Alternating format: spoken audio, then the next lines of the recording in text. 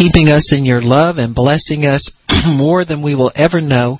We thank you, Lord, for the opportunity to hear your word, to believe your word, to act on your word. And we thank you for that, Father, in Jesus' name. Amen. Praise God. Amen, amen, amen. So we're talking about the church's duty to tell the truth about certain things. Or truth. We are the people who know the truth. And we are obligated to tell that truth. And we say that we have a mandate to do that. That is what the gospel is. The gospel is truth. Above all things, it's the good news, but it is also true. We need to understand that and be steadfast in that, because when it comes down to witnessing and sharing Christ and sharing your faith with others, we have to be adamant in the fact that what we know and what we understand is truth. I think the best way to have that truth made real to you is through your own relationship of prayer and study of the Word. You know, I notice that sometimes around church people, they will pick up phrases, jargon, words, interpretations that are not strictly biblical, but it's what they hear. And sometimes people will get indoctrinated in certain truths that they hear on a consistent basis, either through the preacher or someone else, and they don't have enough of a full understanding of God's Word to really be effective in their witnessing.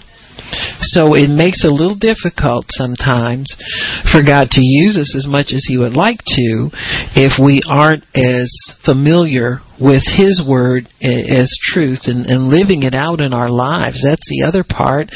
If something's true and it's valid, you will have working evidence of that in your life. You know, you'll be able to establish that, you know, this works. I know this is God's Word. It works.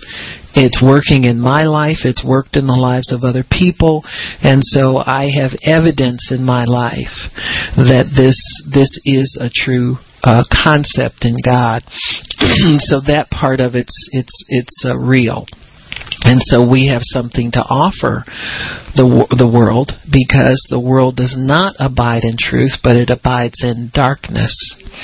And so it's very important for us to pray prayers that will have bring about truth and light and enlightenment, so that people will be able to walk in the light without stumbling. They'll be successful. They'll be prosperous. They'll be healthy. They'll have all of these things in place in their lives because they are trusting in the truth. So in all things, we need to be able to confront issues in the world and issues that we see, controversies and all of these things, and be able to offer a remedy. So then truth is also a remedy or a solution. It is a solution that always works. So we could say one of the definitions of truth is something that always works. There's no failure in truth, you know. It's a fact that is established throughout eternity. That's really what truth is. Truth is an eternal something. It's something that is true in all ages, and it works forever and ever. One of the problems in modern society is that people have a tendency to believe that certain things have gone out of fashion or out of style or out of, that's old-fashioned. People don't think that. Well, it's the new millennium now, and we have to think like new millennium people. Well, there are some things that are just true. And they don't change with the new millennium now. And the things that new millennial people are bringing up, they aren't new either. You know, they've been tried already and failed, and the knowledge of that has been hidden from them, so the devil can pull it out and get them to try it again. Mm-hmm. There's nothing new about witchcraft. That stuff's been around for ages. But yet we see all kinds of people looking for ghosts and, consulting mediums and all this kind of stuff, and it's strictly forbidden in the Word of God. But yet we will see people being curious about that, and then after a while they begin to trust in it. Well, that was around during the 1920s. That was an age of prosperity. It seems that whenever there's an age of prosperity, people get stupid and they start to look around for different kinds of amusements, and everything in the visible world, they've tried it, so they seek the invisible. They want to veer out into the world of the spirit and examine what's out there. They have no knowledge of what they're about when they start those things. So, and those things have been around for a long time. And then God will come, somebody starts to preach truth, and then that lies dormant for a while, but then it'll pop up again. The next group, when there was, like in the 1920s, around the turn of the century, seances were very, very popular. And people experimented. Now, people have always experimented with drugs when they went into the occult. That's always been a part of it. At that time, homeopathic medicine was very popular. And there were no legal restrictions. The FDA wasn't doing anything. There were no legal restrictions on the amount of dope that you could put in things. And so it was very common. You could go to what they called a pharmacy, which was, the old soda fountain. Anybody was around during my day, they still had soda fountains in certain drugstores, and there's a reason for that. Is because you could bring a piece of paper from your doctor, and the guy who was the soda jerk used to be the pharmacist, and they would mix up an elixir for you or a tonic for you, and it was always dispersed in a bubbly club soda or some kind of water, because water had to be mixed in it, and they'd stir it up, and you sit right there at the counter and drink it, and you got your elixir that way. A lot of the stuff wasn't working, but some of it was very potent, and you could get morphine or codeine at a druggist, and they would mix it up, a certain percent solution of it, and you could take drops of it and all that kind of stuff. There was no regulation on it. And it's not surprising that during that time people started to dabble in the occult more and more, and these elixirs allowed them to have these kind of out-of-body experiences. And Sir Arthur Conan Doyle was a big proponent of that. He took codeine and morphine and would hallucinate. He wrote the Sherlock Holmes mysteries, all that kind of stuff. So it was very prevalent during that time. I think what's his name? The evangelist, South Africa, Lake, debated Conan Doyle once about, the spirit realm and the existence of spirits and all that kind of stuff. So these were very, very real occurrences. And then you see them come back up again during the 60s, with the quote-unquote sexual revolution. And, and we've got a very bad drug problem. Because of that, there are many people who think marijuana should be legal because they've been able to get so many people to like it. And so just because you like something, that doesn't mean you need to make it legal. You got me? Especially if there's the fruit from that lifestyle leads to destruction. There's nothing good that comes from that drug lifestyle. It doesn't have much to do with the fact that it's illegal, even though that's a part of it. But what people will do for drugs is the problem. A big problem. And so those kinds of things have always been around. They lie dormant for a season. Little seed is still there and it'll pop back up.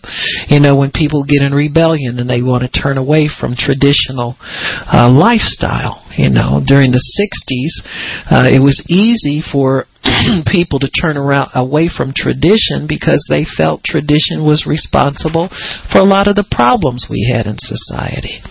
Young people saw their parents as hypocrites, especially when television got to be very popular and people could look at what was going on in different parts of the country. They didn't like what they saw, and they felt they needed to rebel against much of it, and part of that rebellion was to just drop out and do drugs and rob people in order to get it. Of course, they didn't see that as wrong, but they saw what they were rebelling against as wrong.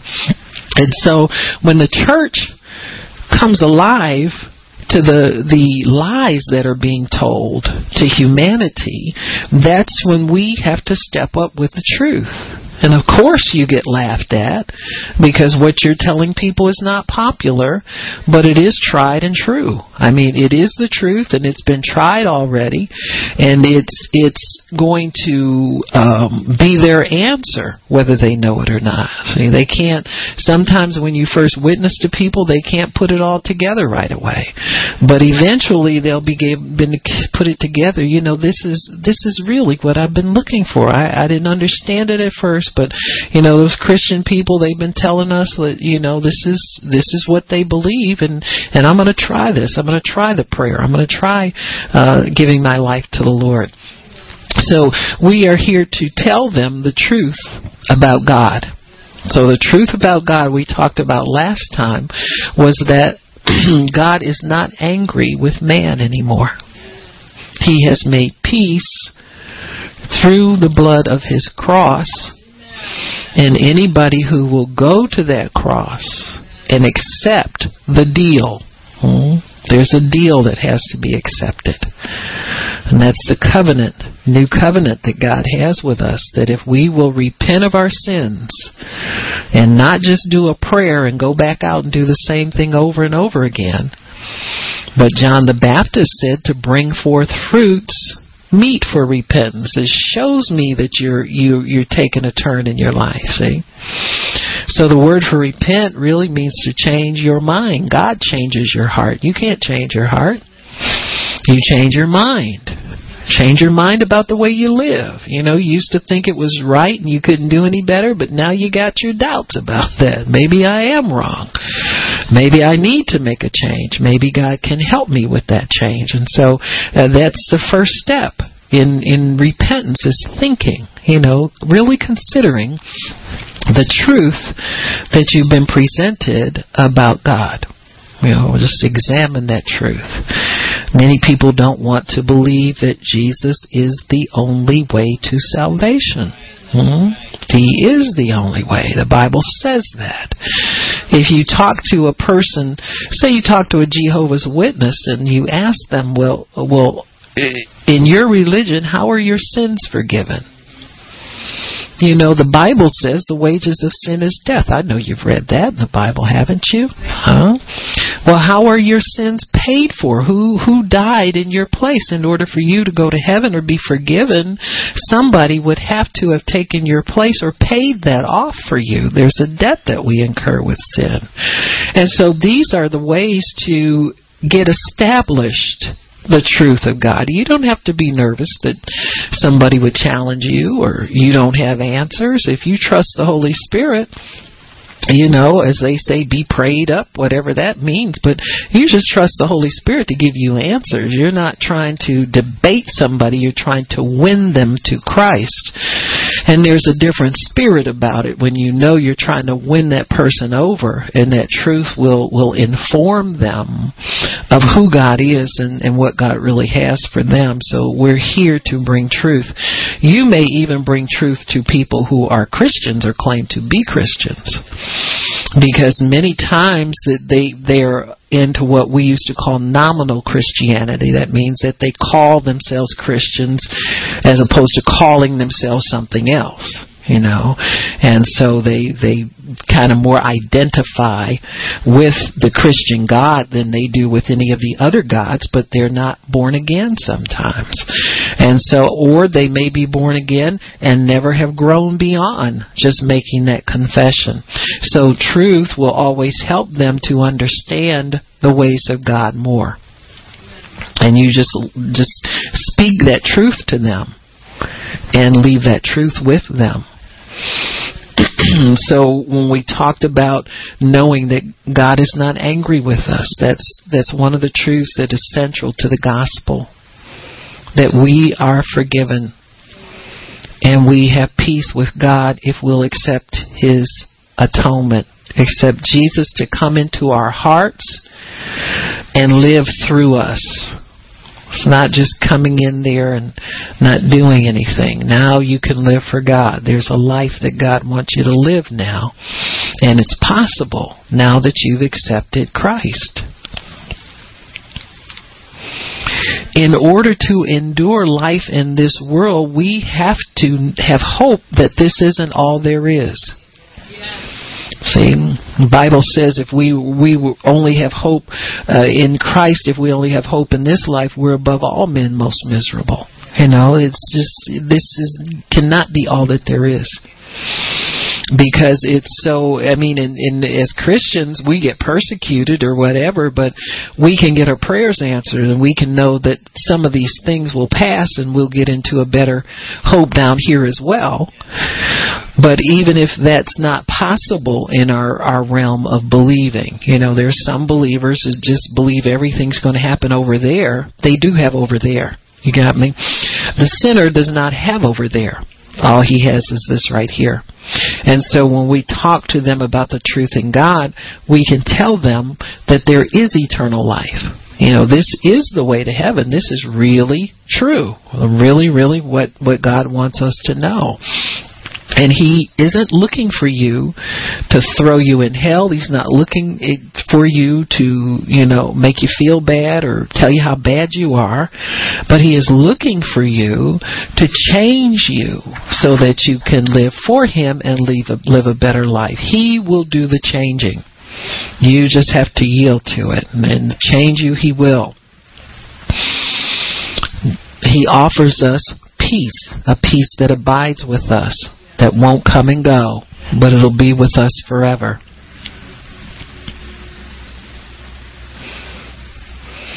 We need to inform people that the punishment that is due them for their sinful behavior will not be placed upon them when they accept Jesus as their Savior.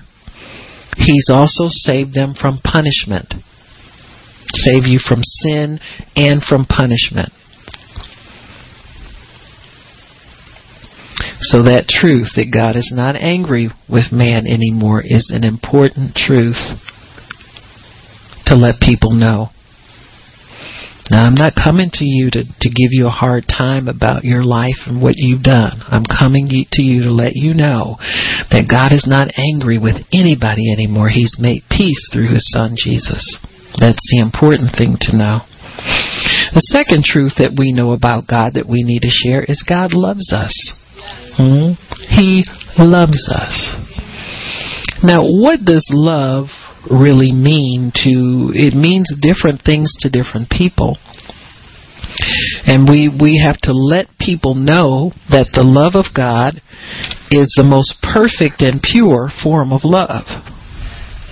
So there's nothing you need to be scared of. There's nothing that will turn you off about God's love, like it will be with people. We can give examples. People will love you up until a point, but humans cannot tolerate certain kinds of behavior from one another. For instance, if somebody is always hurtful to you, you want to stay away from that person. You don't want to be around that individual. Or the flip side of it is that sometimes we need to learn how to forgive. This is how God's love operates. Now, if He's blessed you to be born again and have His Spirit dwelling in you, He's also blessed you to be able to respond the way He would toward all of humanity. And God is a loving, forgiving God. And many times we shy away from people that if we would respond as God does, we could win them over instead of avoiding them all the time, you see. And so He forces us oftentimes to abide in His love. That's what it means to abide in God's love, is not try to love people based on your character and what you've always done, but to know that there is a deeper, stronger component to love once we know God. See, when He dwells in us, we can push ourselves aside and allow ourselves to die to all of these things, these offenses and likes and dislikes, and get ourselves off the throne and put Him on there.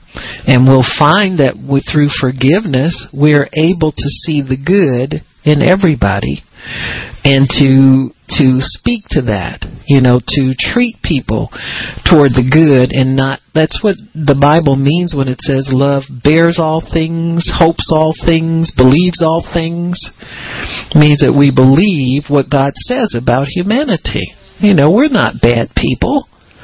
Even the worst of us are not bad people. We're people, and when the love of God does not put handles and labels on people. You got me? He just loves everybody. And so once we understand that, then we can live in the love of God. But what we need to communicate to the world is that love is not a partial love. It doesn't love some and hate others, or treat someone close and push some away. It's a level playing field. When God is in your heart and you let Him dominate, you can love everybody. So He has loved us with an everlasting love. John 3:16 is what we oftentimes resort to share with people, to let them know the extent of God's love. Amen. That He so loved the world that He gave His only begotten Son. All of us were made or created. Jesus was begotten. So He's different. Amen. He's of a different breed than we are. That whosoever believes on Him should not perish, but have everlasting life. For God did not send His Son into the world to condemn the world. So Jesus does not come to condemn. Now, sometimes people get this confused with judgment. God doesn't judge. Of course He judges. Because God is the standard. He's holy. Anything holy is able to judge other things. We're not holy. We've been made holy. It's been imputed to us. But we're not holy in the sense that we were born that way or created that way. We took on sin because of disobedience. And so we are not in a position to judge unless we can judge righteously by allowing God to judge through us. That's the only way you can get the right answer, is you let go of your personal judgment and you allow Him to judge through you. And God always cuts people slack. He's not nearly as hard on people as we are. Not nearly. He always has mercy for people, and He always has forgiveness for people. His mercy endures forever. It's everlasting.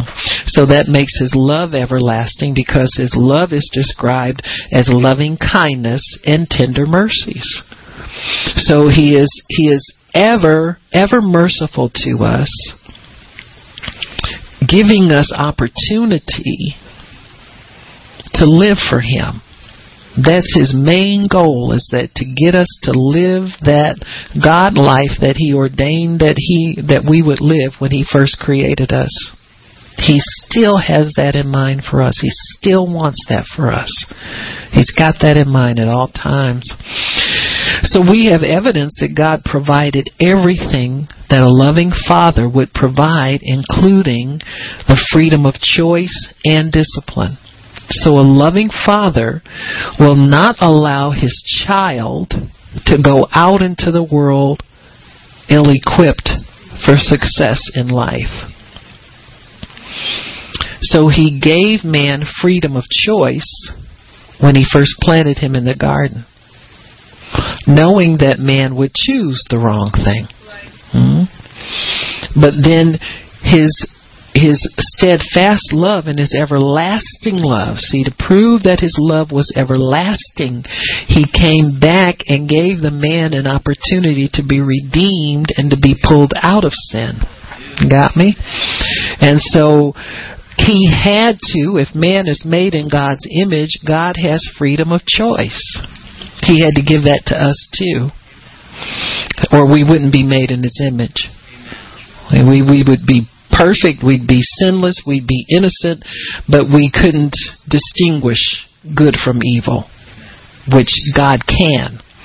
So He made us that way too. And that had to be put to the test. And when it was put to the test the first time, man failed. So God, in His love, pursued us because the Bible says He's a faithful creator. It's not like, if you look at say something like the automobile industry or any industry, man is not faithful over what he creates. Because when cars are not serviceable anymore, they go to these big graveyard scrap heaps. Nobody knows what to do with them. So, now we got environmental people talking about recycling everything because all the McDonald's containers that are styrofoam, it takes 1,000 years for that to break down and all this kind of stuff. So we're not faithful creators. Man tends to look at what's going to help for the moment and to get that out there and make it produce money and make a living so people can prosper, but he never sees it to the end result. Well, God does. He saw us to the end result. He didn't leave us in sin, did He? He made a plan to retrieve us and bring us back to our original purpose so that He's faithful over everything that He creates. That's what differentiates Him from man. That's why His covenant says He will never leave us or forsake us. He is a faithful creator. He didn't leave you an orphan in your sin and a pawn for the devil, so the devil to use you and throw you away. He came back and pursued each and every one of us. He's pursuing people right now. Many of them don't know they're being pursued, but they are being pursued by God. So that He can bring them into a knowledge of the truth about Himself. He wants people to know who He really is. The Bible tells us God is love. And when He lives in us, He is love in action. That's why He wants people, His children, to be like Him, so we can demonstrate His love to broken humanity.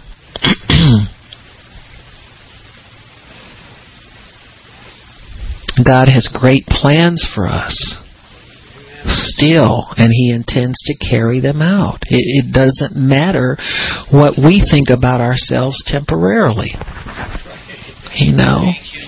It really doesn't. He's just always got great plans for us to accomplish great things. And we're to go into all the world and tell everybody the truth about Him, how He relates to us, how He can affect our lives, the great things that He's done for us. Not in a bragging way, but in a way that invites people in where they know He'll do that for them too. He knows they'll do that for them too. John 15:13 tells us that our sins are forgiven. Why is that important? Everybody knows that they sin. Everybody knows. Everybody knows. God says, greater love hath no man than this, and He was laid down His life for His friends. So His life was given in payment for our sin. So through that, our sins are put away, all of them. And if we meditate on that long enough to get it,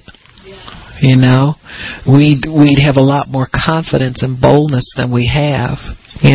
Sometimes, we Christians, we just shrink away from everything and don't speak up and all that kind of thing. But This should give us confidence and boldness, that we can speak for God.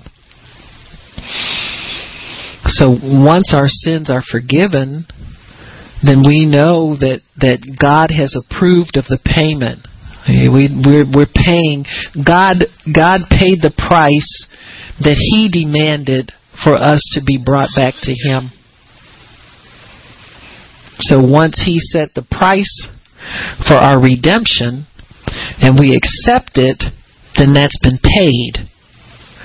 And so it doesn't have to be paid again. See, you don't have to pay twice for your sins. Once they're paid for, they're paid for. It's like, getting having a mortgage for years, and then they send it to you, make the last payment, and you keep forcing them to take money every month because you're used to doing it. Feeling bad about your sin is just a habit. It's a mental habit, so we just have to break that habit through the renewing of our minds. Once your mind's renewed to the fact that your sins are forgiven, you don't have to sit up and make excuses for, and all that. You can accept. You can be open to receive correction. You can receive teaching. You can receive encouragement. You can receive everything of God's Word because you accept that there's no penalty. Nobody's coming to you to tell you how bad you are, or how rotten you are, or where you messed up this time. See, all of that bad conscience comes from not meditating to make it real.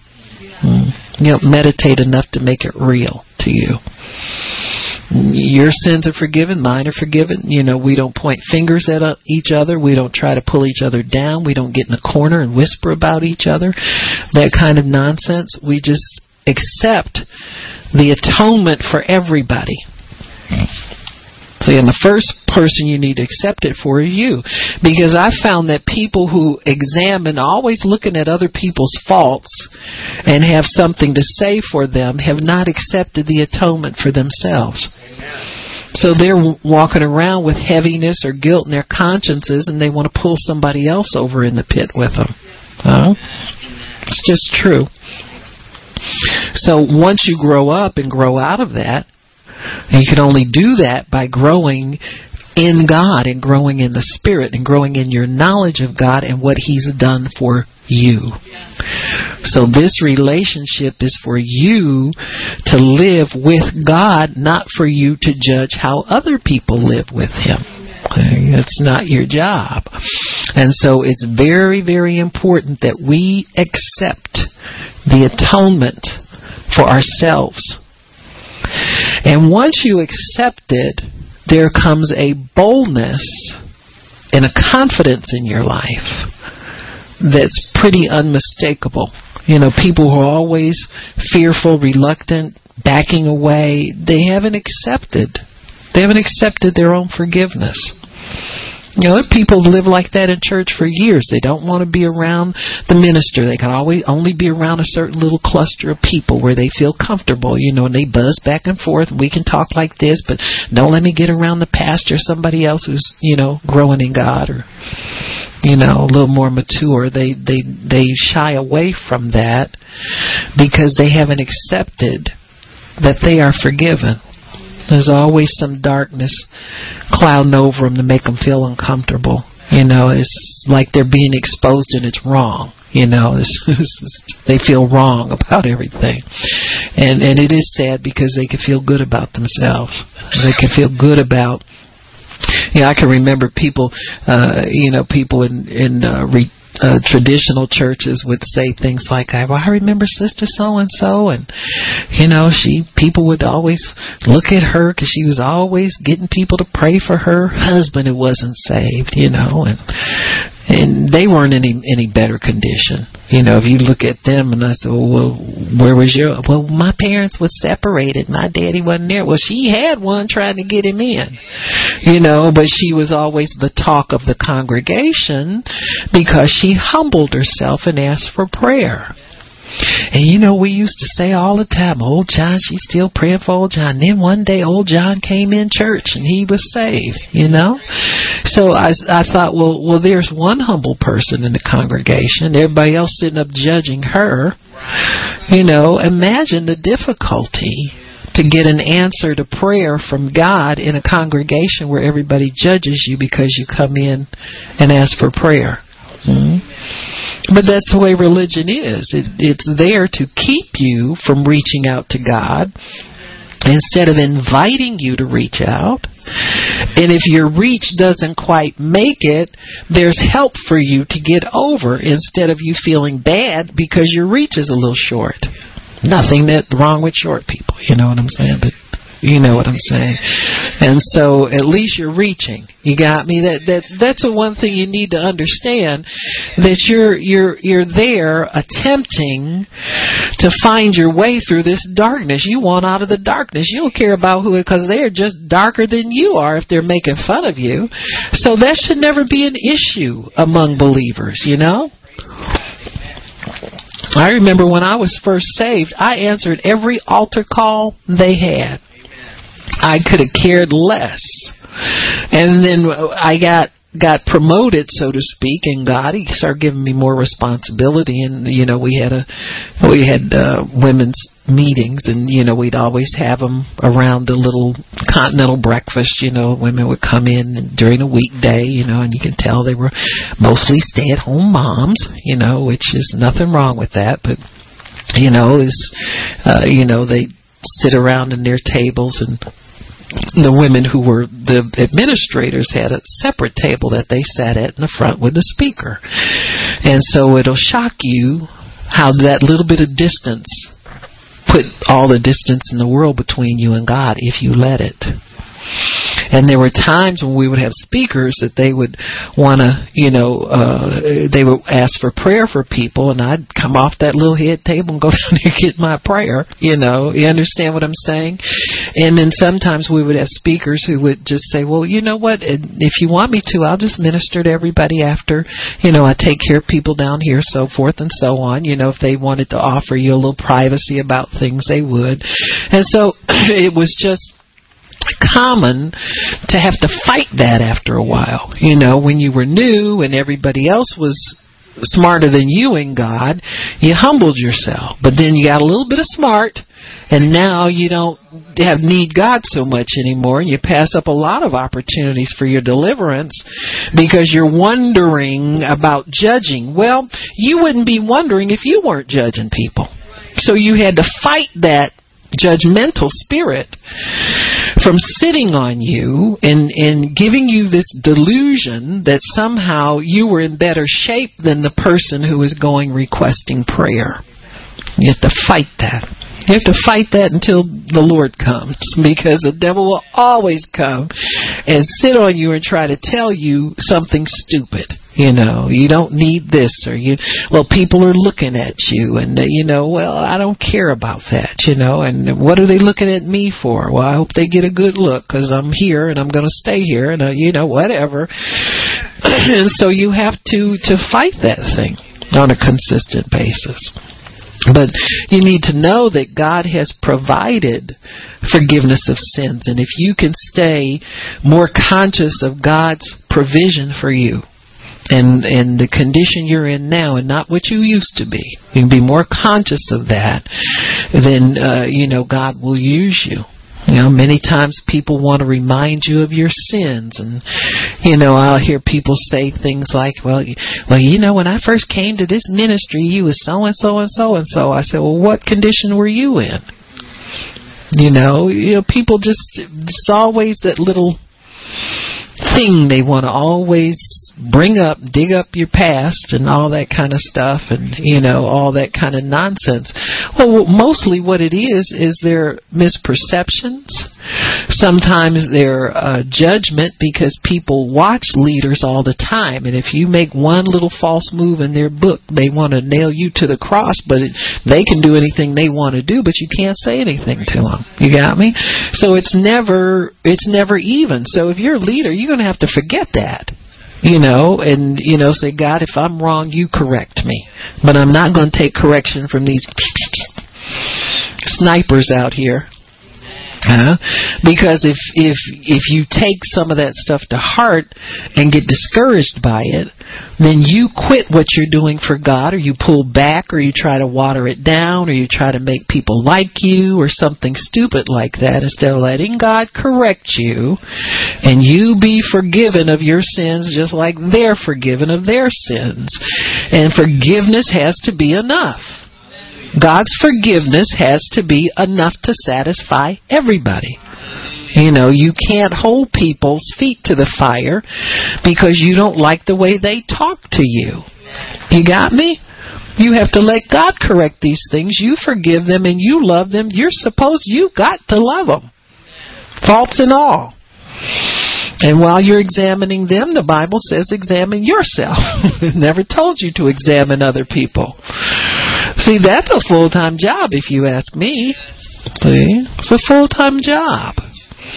You don't have time to, text people and call them and run around and sit, in your little corner in the church and talk about people. That's not your job. Don't defile your spirit in the house of God with that kind of nonsense. Grow up. And understand that forgiveness of sins is something that we all need. You're never going to not need it. You're never going to, increase your stature in God through finding fault with other people. That's not going to happen. It is not going to happen. And so the forgiveness of sins is something that we have to accept that we all need. Your sins aren't any worse than mine, and mine aren't any worse than yours. We don't have a comparison here. We just partake of what Jesus has afforded for all of us. We all need it continually.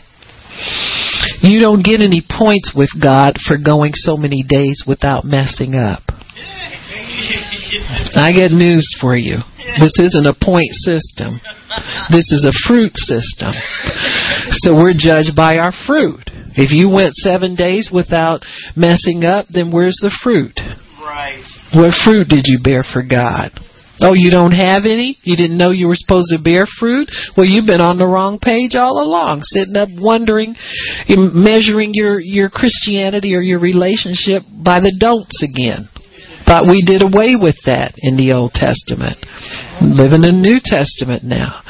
We're supposed to go forth and bear fruit. So while you were sitting there counting the days that you didn't mess up, did you win a soul to Christ? Amen. Did you do any extra prayer? Did you pray for somebody? Were you able to do a little more than you usually do because of all your righteousness that you've accumulated over those days? A carnal thinking will come on anybody at any time. We can get in those stupid religious mentalities where we, so-and-so is still doing so-and-so. I wonder why. Don't be wondering on somebody else's shortcomings. Just pray for them. And bring that up to God. God, just help them to quit making the same mistakes over and over again. Put them on a plain path and keep them on there, and just identify with that. Jesus did. That's why he prays for us still. He identifies with our weaknesses. He knows what it's like to be in the earth and be restricted by temptations and all those kinds of things. We need to understand that God is a just judge. Why? Because he's holy. A judge that has nothing wrong with them, that can see everything clearly, is a righteous and a just judge. And none of us qualifies. Amen? Only God. So God has determined that we do not pay twice for our sins. So the guilt, the rejection, the fear, get rid of it. The discomfort, being uncomfortable around people who are spiritual and may hold you to a higher standard, that kind of thing.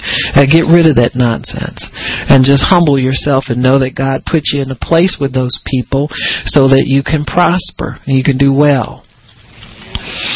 I know we had this opportunity at Richard Roberts. Now, I many times ministers come in, and if they can't have a special mention or a special seat, they don't want to be bothered. You got me? So, and it's one of those things that you have to die to that. Because if the special seat is not offered, you didn't get one that time. And just go sit where you can sit. You don't have to tell everybody who you are and you're here so that they can mention you and all that kind of stuff. You just, go in and get your seat. If you get there early enough, you'll get a good seat. It's like everybody else.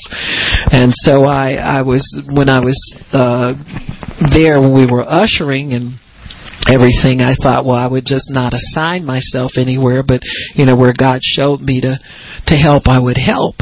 And I was the gentleman who was bringing the people in, and he would always ask me, he said, now is somebody sitting in this seat, the front row, and I'm funny about who goes on the front row, as you can, you just don't jump up and put everybody up there. So sure enough, the last night, and usually I would tell him, a couple seats, but I said, I'm going to let him have it tonight. And sure enough, there's some minister that came, and they knew it in enough time, but he didn't have enough seats reserved, and I'm thinking, you should know better. You've been doing this for a while.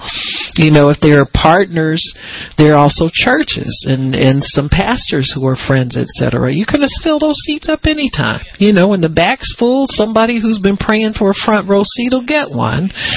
And so, those things, God will work those things out. But you also run the risk of offending people when you ask them to move.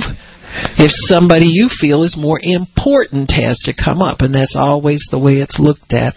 And so these things we have to keep in mind, that God is not a partial God. He's not a judgmental God, but He will also make provision for people. If you will ask Him, that's part of your covenant responsibility, to pray that prayer and make sure that provision is made for you, so that you can receive what God has for you. So God is a just God, and He doesn't make us pay twice for our sins. Now, you can feel guilty all you want to, but you need to know that guilt is not the payment. Now, are we all clear on that? You know what the payment for your sin is, right? It's death. So unless you're going to go kill yourself, just forget about trying to pay for it yourself. Guilt does not help you in God's eyes. Faith helps you in God's eyes, and faith in what Jesus has done will take the guilt away. We have been spared from death already, and reinstated in our inheritance. And that's the truth about God. He's not looking for anybody to punish them. That's not what He's after humanity for. He's after them to save them. He's not after anybody to condemn them to death and to hell. He's after the world to save them. He wants to help us. Romans 8:17.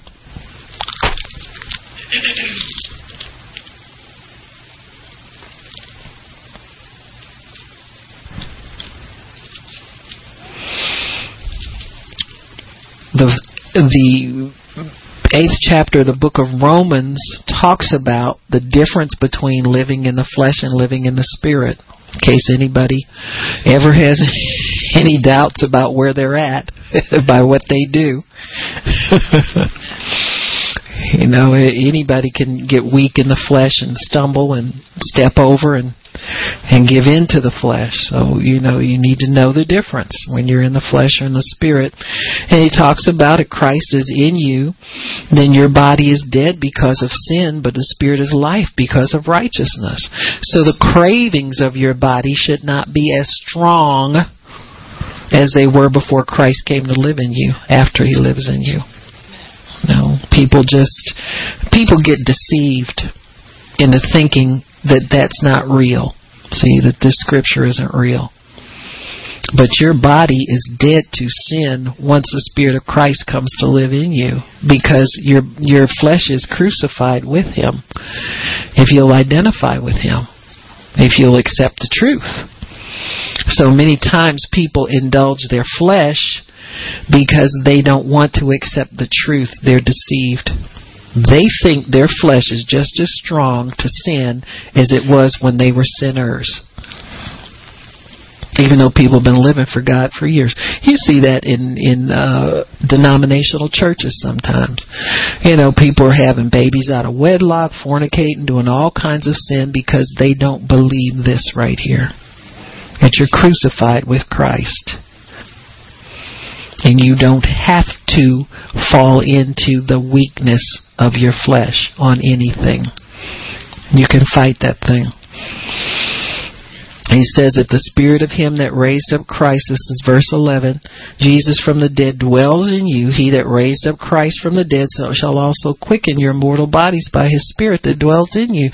So his spirit makes your mortal body alive to obey the spirit, not to obey the flesh. The quickening of God's power makes your body alive to obey the spirit, not the flesh. If you live after the flesh, you'll die. But if you live through the Spirit, if you through the Spirit mortify the deeds of the body, you'll live. So really what he's saying, you don't have to sit there and beat your body up and tell your body it can't do this and can't do that. Just live out of the Spirit. The Spirit's stronger than the flesh. The Bible says the flesh is weak. That's why we have a new covenant. To crucify the flesh so that we could live out of the Spirit. The old covenant was done away with, the Bible says, because it was weak, because it was carried out through the flesh. You weren't born again under the old covenant. But under the new, you mortify the deeds of the flesh by walking after the Spirit. It's like shedding some dirty clothes that you've taken off and you put on clean ones and just walk away from the dirty ones. Throw them in the hamper and keep going. That's the way living in the Spirit is. You just step out of the old dictates of the flesh and you just, nope, I'm renewed. I'm a new creature in Christ. Old things are passed away. I don't do that stuff no more. And you take that dirty off and you put on something clean and go on outside. Do what you're going to do. That's how you mortify the deeds of the flesh. You just walk in the Spirit. Just let your mind grab onto what God has. And quit feasting on forbidden things. Everything, Christians have a fight these days. You can't watch television. You can't listen to music hardly. You can't cruise and sample everything. Because the devil knows your flesh is weak, and if he gets attention, you'll find a way to excuse it. You'll find a way to say, it's not as bad, it's not as important, it's not this, it's not that. Yeah, I can do a little bit of this, and I can have a little of that. And so what you do is you say, nope, that's not for me. I shed that, I put that off, I cast that aside, and I move on in Jesus' name. That's what you do. And you keep going. You don't go back and try to figure out where that thought came from or how that got in there. You consider it not. Just cast it down. It didn't come from God, so throw it down. Very simple. And just walk on. So, in Romans 8:17 tells us if we are children, then we are heirs. If you're God's child, I'm a child of God. Well, good. You have an inheritance with Him. So why are you still working on worldly things? See, this will get the rappers who say they're Christians and say they're a child of God. What inheritance does God have for you? No, I'm not talking about your records and your Grammys. I'm talking about spiritual inheritance. You're a spirit being. What's your spirit producing? That's your inheritance. How do you live by the Spirit? We're joint heirs with Christ, if so be that we suffer with Him. So your inheritance comes through living out of the Spirit and not indulging your flesh in the things that the flesh craves. You can't inherit both. Flesh and blood will never inherit God's kingdom. So if we suffer with him, we will be glorified together with him. Well, God will pull this out for you, and you'll be blessed in it. So we have all been written back into the will. Sin had us disinherited because you couldn't get anything from God through the flesh. It's impossible. But now that you're born of His Spirit, you've been written back into the will. And everything that you do by the Spirit is part of your inheritance. It's not just things. It's not just the material. But you inherit His wisdom, His knowledge, His understanding, His grace, His ability, His blessings, His truth. All of those things we have in God. So when you're written into the will, you're invited to all the family functions. You're invited to church. Every time church is open, you're invited because you're in the will. Dad expects to see you in his house. He wants to visit with you. That's where you visit with him as a congregation. If God calls you to go work for Richard Roberts, you're in the will. You're invited there. You're not left out. You're accepted there. Because you're accepted in the beloved of God. That's part of your inheritance, to be able to sow spiritual seed in things that matter to God. You labor for Him. You're His child. When you're written in the will, your inheritance is the heathen. You can go to anybody who doesn't know God and ask God to give you words, to put words in your mouth that will bring life and hope and encouragement to that individual. God is so merciful. The Bible says, as a father pitieth his children, that's how He feels about us. And that's the truth about His love. It's everlasting. He'll always make provision for us. We're written in the will, and there is ample provision for us.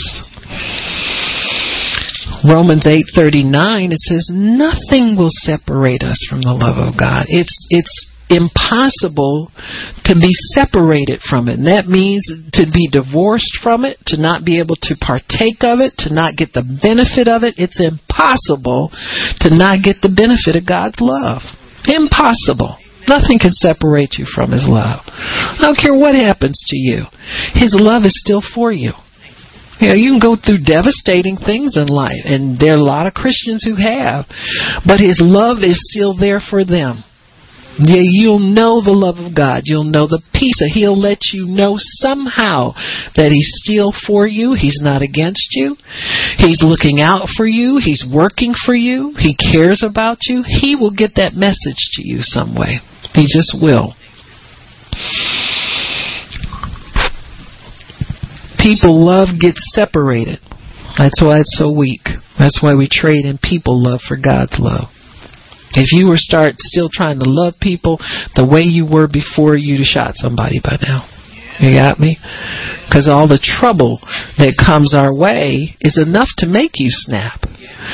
But if it weren't for the love of God, where you could just in your mind say, man, I remember when I was like that. Somebody forgave me. You know, you laugh about things. And people go off on you and act stupid or all that kind of stuff. And you forgive them. You forgive them because you know that's what God expects. So this is not true of human love, that you can be separated from human love because it has a limit. People get tired of each other. They separate all the time. And we break His holy laws, but He continues to pursue us with His love. Holy Spirit's always telling you better repent. You know, come back to God. Don't stay out there and be stupid. You need to come back.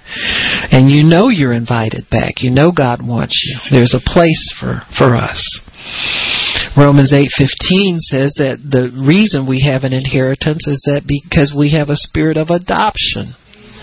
You know you belong to God. And if you're not sure of that, if you don't live in that assurance every day, you need to meditate on that. Because there are so many people who feel abandoned like orphans. Like they have no family.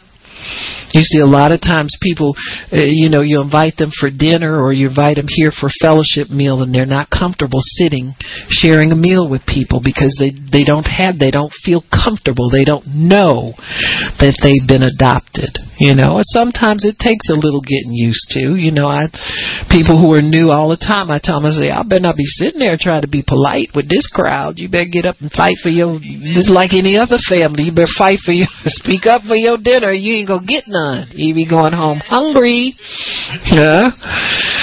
So the spirit of adoption, Romans 8:15, has replaced the spirit of bondage and fear, where you're afraid to accept an invitation. You're afraid to fellowship with people. You're afraid you're going to be judged. You're nervous the whole time. You don't even know what people say to you because you're not sure. And that comes because of sin. That uncertainty comes because of sin. But the Holy Spirit puts a cry to the Father in your heart. You cry out to Abba, Father, by the Holy Ghost, it says here. For you have not, verse 15, you have not received the spirit of bondage again to fear, but you have received the spirit of adoption, where you call God Father. You call Him Father, your personal Father. And this Spirit bears witness with our spirit that we are the children of God. So the Holy Spirit gives you a confirmation. When you call God Father, He gives you a witness on the inside that you did the right thing. He makes you assured that God is your Father. And if God is your Father, no man can make you feel cast out. You don't feel cast out anywhere. I'll go anywhere, to anybody's meeting, to anybody's church where God sends me. Now, some of these churches you don't need to be in. The ones that are carnal, religious, stupid, and phony, just don't go in there, because God's not invited. He's not free to do anything in those places.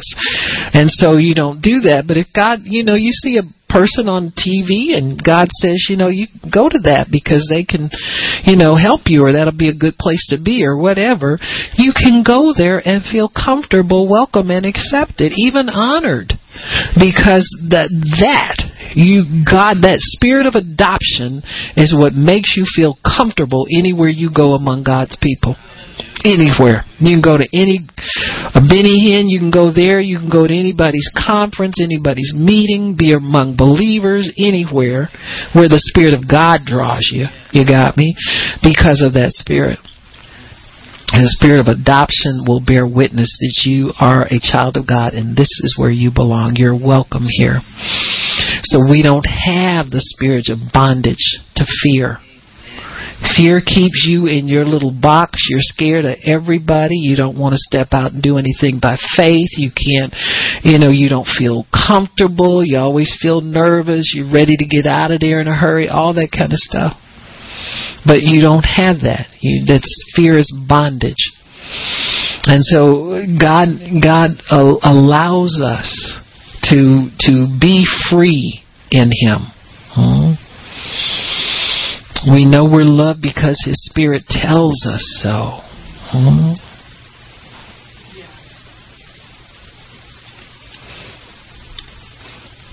You need to ask the sinner, if you confess Christ, He lives in you.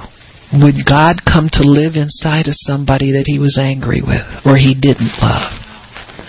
So He not only, says you're okay, but He takes up residence inside you to help you to live for Him.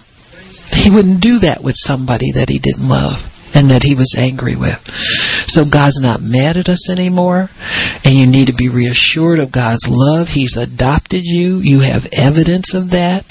Once you're born again, if you'll let me pray with you, I'll ask God to make it real to you. And that Holy Spirit will let you know that you're accepted by God. And He'll never cast you out. So these are the truths, two of the truths at least, that we can tell the world about God. Amen? We can stop. Father in heaven, we thank You for allowing us the opportunity to understand truth and understand Your word, understand Your ways in a greater and greater way. And we do thank You for that opportunity, Lord. We bless You and we praise You. In Jesus' name, amen. Praise God. Amen. If anybody needs prayer, you can